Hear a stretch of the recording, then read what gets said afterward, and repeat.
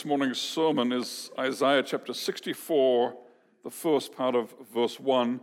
Oh, that you would rend the heavens and come down.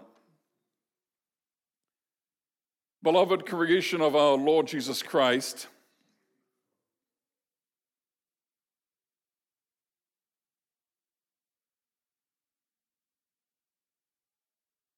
what are you waiting for? What are you longing for? Children, perhaps you're thinking of the festive season, Christmas season, and you're looking forward to gift exchanges this month in your family. Or perhaps your birthday is coming up and you're really looking forward to that. There are all kinds of things we can be looking for with great expectation, waiting for. You know, our deepest longings, the things we most need, are often exposed and brought into sharp focus when God visits suffering upon us. When we're struggling with cancer or some other painful disease, when we've had an accident, things have gone very wrong, then suddenly the most important things come into focus. To be alive. To be with those whom you love.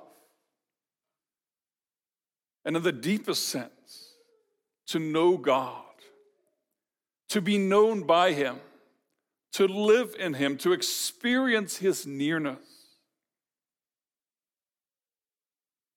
When you strip everything away, and that's the deepest longing of the heart of every Christian. That's actually the biblical description of a Christian. Those who long for His appearing.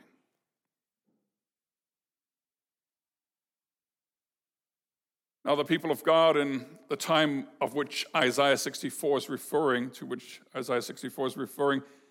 is experiencing great suffering. And in their suffering, everything else seems petty and unimportant compared to the longing of their souls that God would come and make things right. Now, Isaiah began his ministry in around the year 739 before Christ, some 200 years before the events to which our chapter refer. 200 years before the return from exile. So 200 years before the exile, or 150 or so years before the exile, he prophesied of the exile, and then he already prophesies of the return from exile. 2 centuries before it happens. And we sang those glorious words from Isaiah 40 at the beginning of the service. Comfort ye, my people. That's the second part of the book of Isaiah, which speaks about the restoration, the future restoration. And here in chapter 64 and chapter 63, what is in view are those first years after the people of God come back from exile. And in those early years, there is a remnant returning to a ruined land. There's no return to normal. Everything's different. Everything's broken. Everything's changed. And in that anguish, the people of God cry out to Him, and we saw that at the beginning of our reading, chapter 63, verse 15, and I'll be jumping around in the reading as I go along, so if you have your Bible open, that will help you. In 63, verse 15, they cry out, "Look down from heaven and see from your holy and beautiful habitation." They say, "God, look what's happened here." Look at verse 18, the end of verse 18.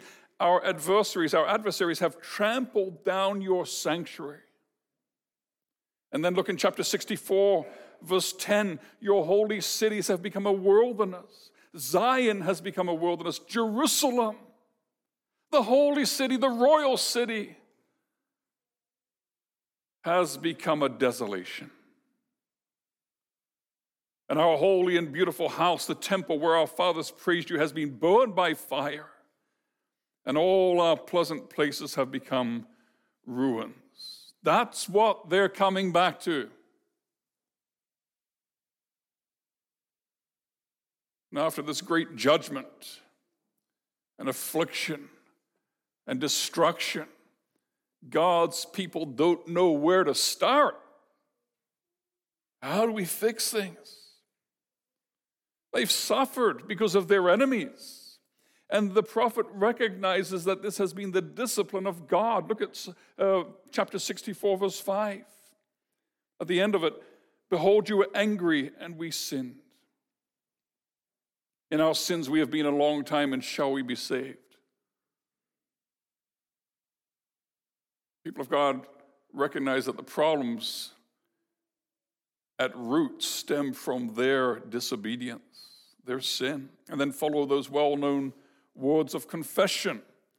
In verse 6 of chapter 64, the confession that nothing we can do can make things right when it comes to justifying ourselves. We have all become like one who is unclean, and all our righteous deeds are like a polluted garment. And so there are the people of God. They're back in the promised land. They're surrounded by destruction. And they're wondering where to start. Now note that they don't come to God with a victim mentality. That's what we're taught by a lot of modern psychology. We're taught that we're the victims, that we've been hurt, that the world owes us something. They don't come to God with a victim attitude of, why has this happened to us, Lord? Why? It's not fair. But they come in confession. Look at verse 7 of chapter 64. There is no one who calls upon your name, who rouses himself to take hold of you. That's the problem. And so the psalmist, also the prophet recognizes that this is the result of God's righteous judgment upon sin. For you have hidden your face from us and have made us melt in the hand of our iniquities. And then look at chapter 63, verse 7, to flip back there. Or verse 17, rather. O Lord, why do you make us wander from your ways and harden our hearts so that we fear you not?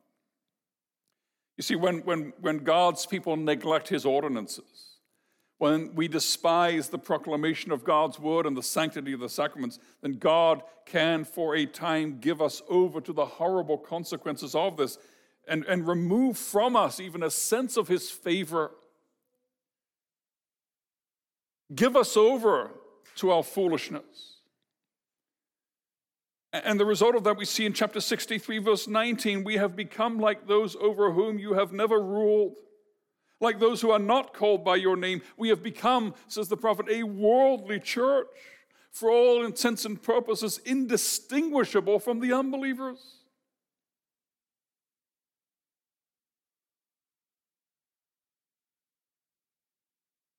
So the prophet, on behalf of the people, confesses to God, God, we got a lot of problems, a lot of troubles to deal with, but the biggest problem is in us.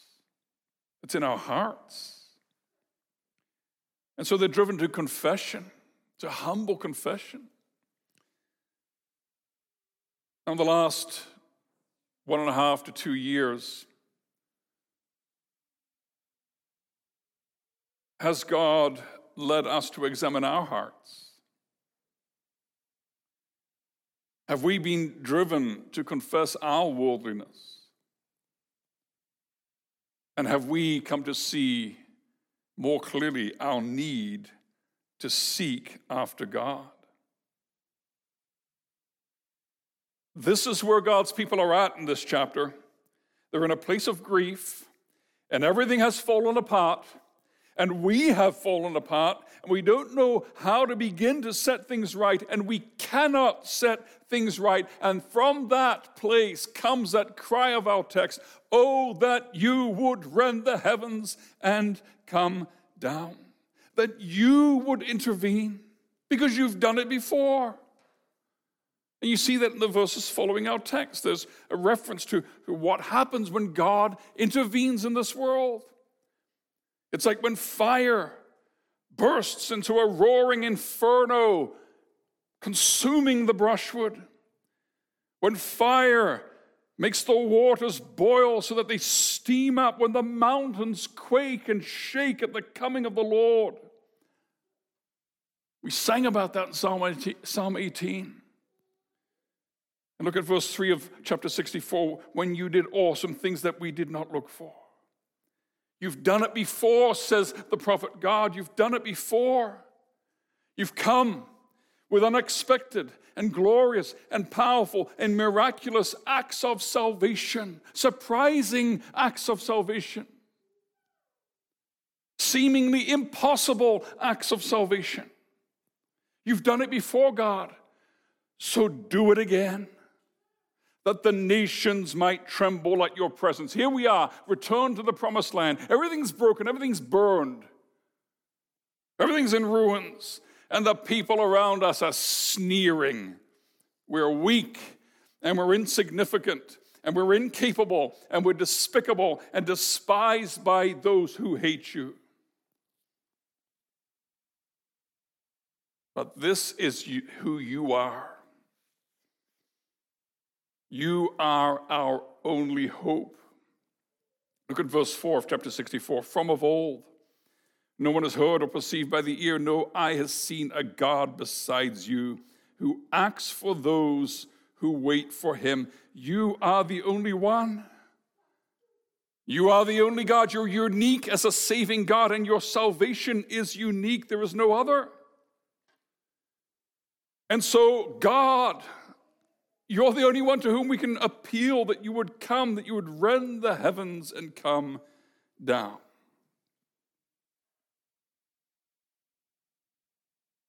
That's the prayer of God's people.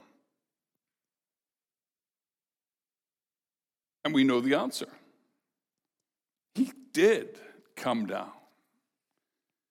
And he came, as he always does, in a marvelous and unexpected way. He didn't come with legions of angels. He didn't come with a great army and have a great battle to restore the throne of David. But God came down in person to set things right. You have your Bible in front of you. Turn to 1 Corinthians chapter 2, verse 9. Paul quotes the words of verse 4 in 1 Corinthians 2:9. He says, as it is written, what no eye has seen, nor ear heard, nor the heart of man imagined, what God has prepared for those who love him. He's quoting from the Greek translation of the Old Testament, and then he's adding a few words of explanation and teaching to it. But this is an allusion or a quote from verse 4 of our chapter text. What is Paul doing? 1 Corinthians 2:9. He's taking these words of verse 4. He's applying them to the Lord Jesus Christ. To the Lord Jesus Christ, who came because God did marvelous and unexpected and unimaginable things for those who wait for him, for those who love him. How did he do it? What did he do? He emptied himself, taking the form of a servant, being born in the likeness of men, and being found in human form, he humbled himself by becoming obedient to the point of death, even death on a cross. And when he died, the earth shook. It trembled. It quaked. And 3 days later, it shook and trembled and quaked when he rose from the dead, and when God highly exalted him and bestowed on him the name that is above every other name, so that at the name of Jesus every knee should bow in heaven and on earth and under the earth, and every tongue confess that Jesus Christ is Lord, to the glory of God the Father. That's the answer to the cry and the prayer of our text. But it's just the beginning of the answer. The coming of the Lord Jesus in the flesh, the birth of our Savior at Christmas. This is the beginning of the answer. This is D-Day. This is the storming of the beaches in Normandy. This is the establishment of the beachhead. This is the mortal blow to the power of the enemy. This is the planting of the banner of the kingdom of God in this world. This is the toppling of the prince of darkness from power. The birth, suffering, and death and resurrection of Jesus accomplishes all that. And now we live in the time of mopping up. Now we live in the time of the imminent scouring of the Shire. And as the days darken in this month of December, and as we wait for Christmas, around the darkest time of the year, the Spirit instructs us to lift up our eyes to heaven, from which we await a Savior, just like the prophet does in our text chapter. He looks back and sees what God has done in the past, and that gives him hope for the present and for the future. So we too, as we look back at the initial answer of God to this prayer of our text, we look forward to the future. We look to heaven, from which we await a Savior, the one whose voice shook the earth at Sinai, and now has promised, yet once more I will shake not only the earth, but also the heavens. The entire universe is about to be shaken. He comes. Emmanuel, God with us. He will shake the heavens and the earth, and everything and everyone that is not in Christ will fall away. He comes to rescue his people. He comes to set things right. And once again, it will be a marvelous and an unexpected and an indescribably amazing salvation, what no eye has seen, nor ear heard, nor the heart of man imagined. That is what God is preparing for those who wait for him, who love him. He has come. He comes to wipe every tear from our eyes. He comes to put an end to injustice and oppression. He comes to put an end to disease and to death. He comes to disperse the gloomy clouds of night and put death's dark shadows to flight. He comes to forever shut the gates of hell, that we, eternally in paradise regained, may dwell. He comes. Christian, is that what you're waiting for? Is that your deepest longing? Is that the cry of your heart? Oh, that you would rend the heavens and come down. Oh, come, Emmanuel. Amen.